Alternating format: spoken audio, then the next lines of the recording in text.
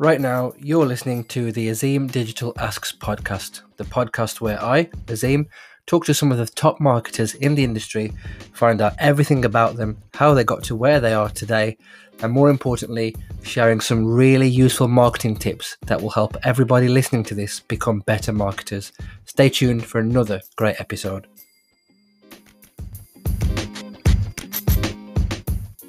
Hello, welcome back to another episode of the Azim Digital Asks podcast. I am really excited for this episode because we're talking about developer relationships and managing them and speaking a developer's language. And I've got a brilliant guest with me today, Billie Gina, and I'm going to absolutely steal her Twitter bio and then let her give you a better introduction. So she says that she is a full-time SEO wizard, part-time blogger, ambitious queen, and young, scrappy, and hungry. Billie, welcome to the show. Hiya, how you doing? Yeah, very good, very good. Full of hay fever, so apologies to the listeners, but I won't be talking much. How are you? Yeah, I'm great, thank you very much. Good stuff. Really excited to do this episode with you.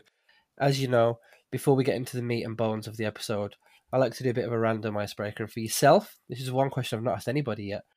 What was the last concert or the last live event that you attended, and what was so good about it? Okay, the last live event that I attended was the West End show, but travelling, and I'm never sure what that's called. Was it like touring? Of Everybody's Talking About Jamie when they came to Sheffield. And it's one of my favourite musicals. I saw it when they was kind of still in the small Crucible Theatre, just about to kind of launch it. So it was nice to see it years later when it's actually a thing. And it's just my favourite musical. So I just had the best time. Nice. My knowledge of musicals is extremely limited outside of Blood Brothers and Hamilton, so I can't really add any value there. But yeah, look, let's get into the sort of meat of the episode, and it's talking about managing developer relationships, something that I know that you've had to do in the past. So I'm really excited to learn a lot from you here on this. So I wanted to start by asking you, what would you say in your opinion then is the best way to manage that relationship with developers? So I don't think there's any one set best way to manage a relationship with a developer. I think the best thing you can do is to take time to get to know the developer and how they like to communicate. So then you can adapt your way of communication to work for them. So I know many developers prefer not emails but written communication, so over like various tools, spreadsheets, logging it as tickets. They much prefer that and responding like that than arranging a meeting or a call or sending them a big lengthy email. Awesome. Thank you very much. So it's interesting that you say there's no sort of one size fits all solution when you are talking to developers. For yourself, I'm quite keen to learn in the past what sort of difficulties you've had when you've been communicating with developers and how did you overcome them? So I've had quite a few different levels of issues and difficulties with developers. I've worked both in-house and agency for SEO. So when I was working in-house, theoretically, it should be much easier to push through a ticket for anything development-wise. However, you've got to realize that in-house developers also have to manage the expectations of all the other stakeholders as well as all the other tickets they get. So for me, one of the things that really works then, and I've actually done this since leaving the in-house role to be an agency, I will just say, can I join one of your sprints? And then I can worm my way in to get what I want doing and know whether they are actually taking my ticket seriously or where I actually fall in their spectrum of things that need doing. So I wouldn't try to invite myself to every sprint they do because they do them. So I know some companies that do them twice daily, and I don't have time to do Wow. that. I can imagine. So that's really interesting, and it's fascinating for me that you've got both that sort of agency and in-house experience, that sort of broad range of working with developers. I imagine during your time that you've probably come across some difficult devs. So if there are people listening to this who are currently in the process of trying to communicate or trying to work with difficult developers, what advice would you have for them? The first thing I always try to do in one of those situations, and is I'll just ask, what's the best way for me to be able to communicate with you? And normally that helps, because then I know the way I'm targeting them is correct. I've sent that many of times and been completely ignored. And when that happens, that's when I start trying to figure out their phone number or a way to contact them, so I can be like, look, it's important we work together. What's the best way to communicate with you? Things like that. Also, there's a tool that I've recently been told about and have used a couple of times. I'm a bit obsessed with it. I think it's called Fibonacci.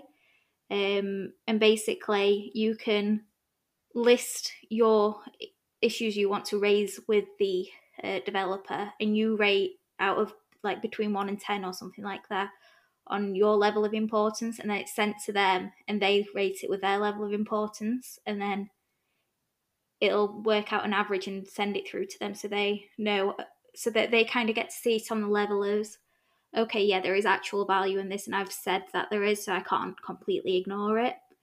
And that's been quite a good way to communicate with them, but they don't have to communicate with me if they don't want to, if that makes sense. Yeah, absolutely. Thank you very much for sharing that. One thing that I just thought of listening to you speaking there. So we touched on difficult developers. One that I've not asked you yet about is stubborn developers. So have you ever come across that sort of impasse where you're working with a really stubborn dev who is just not going to play ball? How did you approach that, and how did you get a resolution to that situation? Okay, this one's going to be really controversial, kind of. It's something that is an ongoing thing for me at the moment with a developer. But basically, they have no interest in speaking to me. They're a third party developer as well. So our clients hired us both kind of third party and just gone, okay, you guys talk. And I have tried everything. And they have just decided to take a complete disliking to me. To the stage of they've emailed the client advising that they send me on some SEO courses.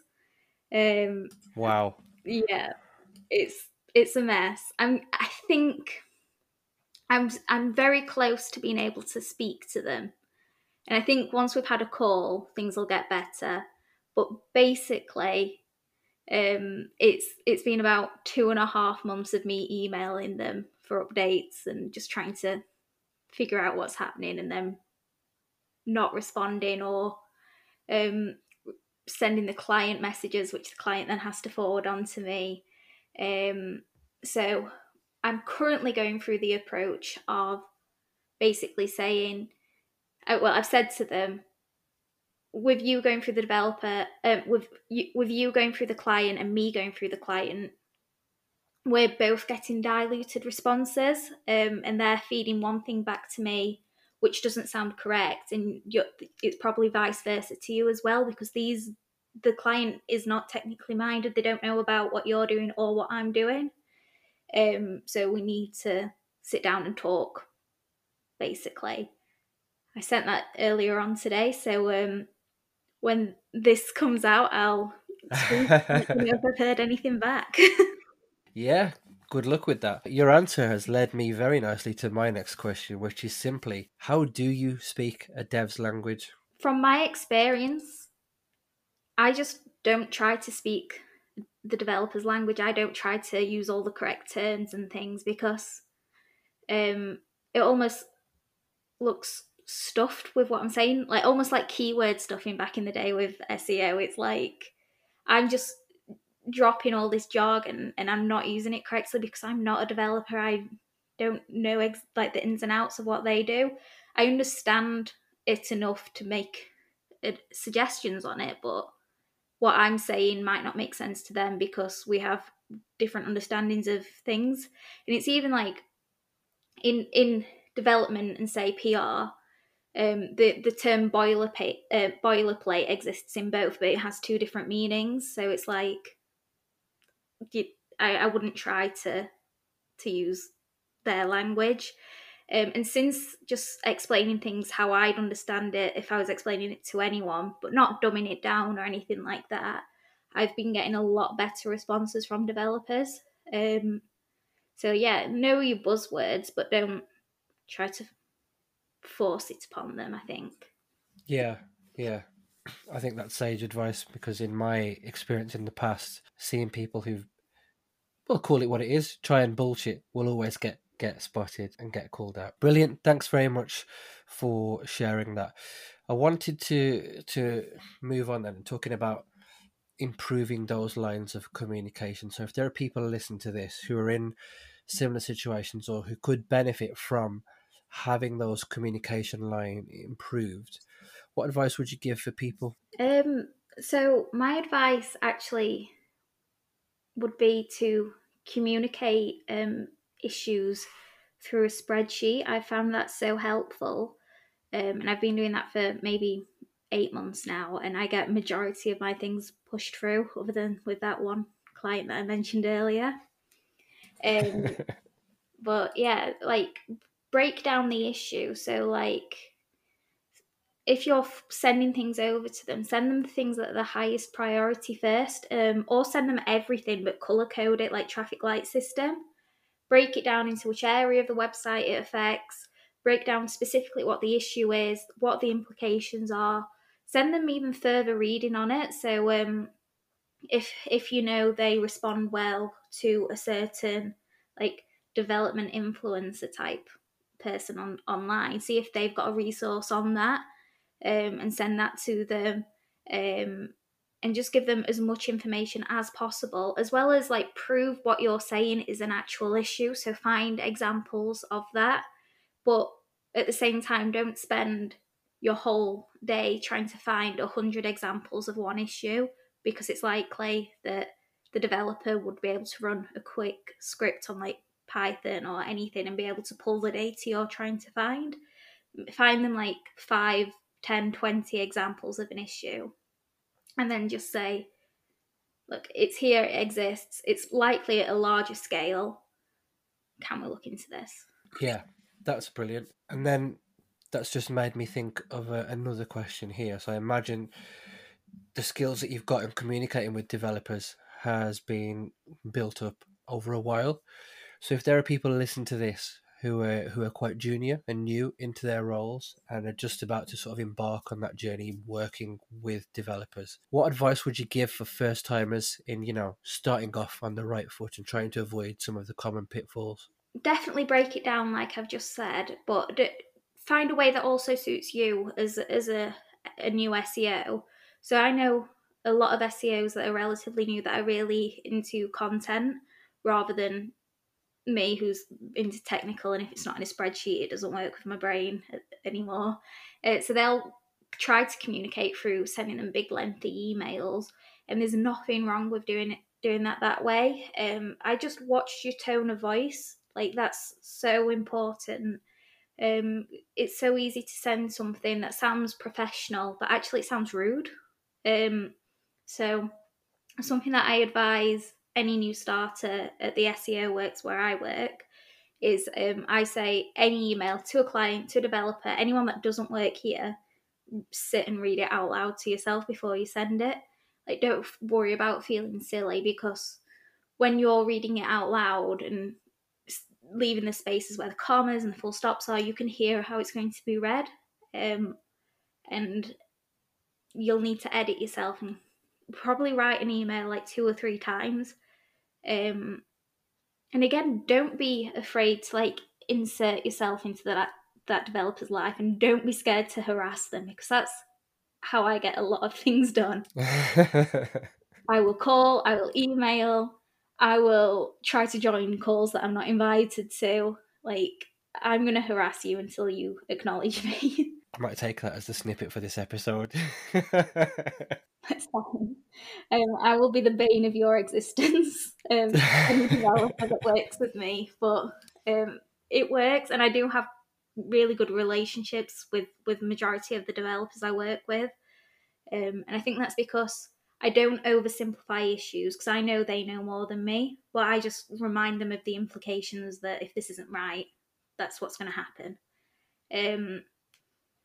But yeah, for anyone new to SEO, I guess the most important thing is to, one, not be scared of developers, because I know a few people that are, and I don't get it myself, but and two, and they're just people. Like, they're just here to do a job, and they want to do the best by the website as well. And although you have different priorities, there's probably overlap. That's brilliant. You've made me think of one more thing here, and then I promise we'll come to the last couple of questions, and then I'll let you enjoy the rest of your day. But let's talk priorities. You've got something that you need to engage with a developer on that to you is super high priority. Developer says, this is going to slot into things I need to do today at number 7, or I can't get it done until next week. When you come to that impasse, how do you find that happy middle ground where there's a resolution for both sides? I'll be honest, a lot of the time you're not going to get that resolution. Like, as brutal as that sounds, like 80% of the time when that happens, I don't get what I want, and I've learned to accept that because you've got to remember that a developer doesn't just look at making sure the website looks nice or ranks well or anything like that. They also need to worry about security and making sure, like, it's just not broken and they're not leaking details and things like that. But just say, okay, yeah, that I understand that this might not be high priority at the moment. Can I ask kind of what other high priority tasks there are, because you might need SEO input. And that's a sneaky way of being saying, oh, they could say something like, oh, we're fixing the size of the button. You're like, how high priority is that though, really? Like, be cheeky. Like, there's no harm in asking anything, and like, no one's going to be mad for you just trying to get a bit more detail. Yeah, absolutely. That's brilliant. Thank you very much for sharing. Sadly, we are coming towards the end of this podcast now, but I've really enjoyed listening to what I call absolute knowledge bombs on this episode. If there are people listen to this, or let me rephrase that question, if there were a handful of things that you wanted people to take away as the key points from this episode with you, what would they be? Don't be afraid of developers is the big one. Don't be afraid to be pushy. Like, be confident in your suggestions. If you know it's going to make a drastic change, don't let it get pushed to the bottom. Just like make that really clear that the issue is there.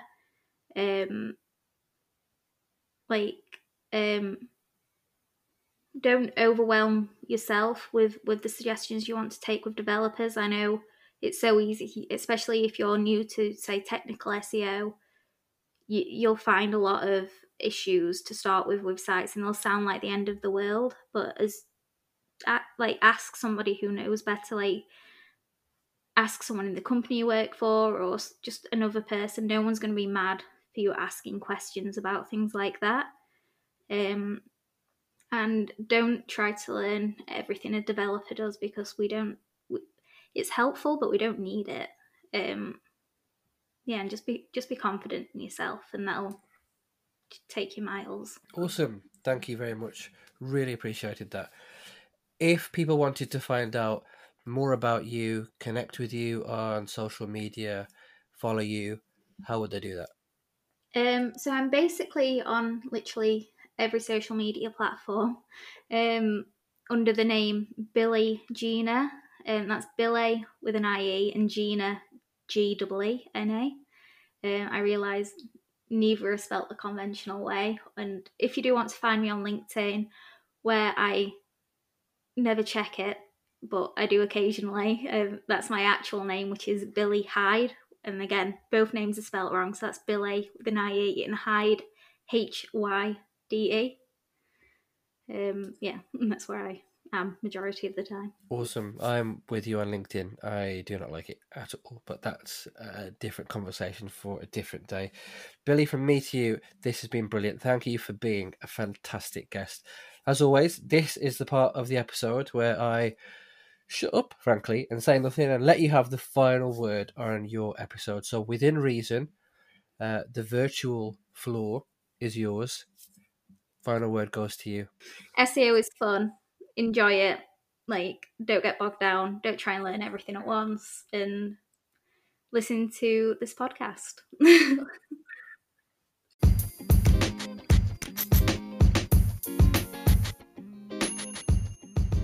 So that was another great episode in the bag. I'm really enjoying hearing from some brilliant people in this industry. If you enjoyed this podcast, please follow me on Spotify. Please leave a rating on Apple Podcasts or whichever platform you are using. Tell a friend to tell a friend, and hopefully see you for the next episode.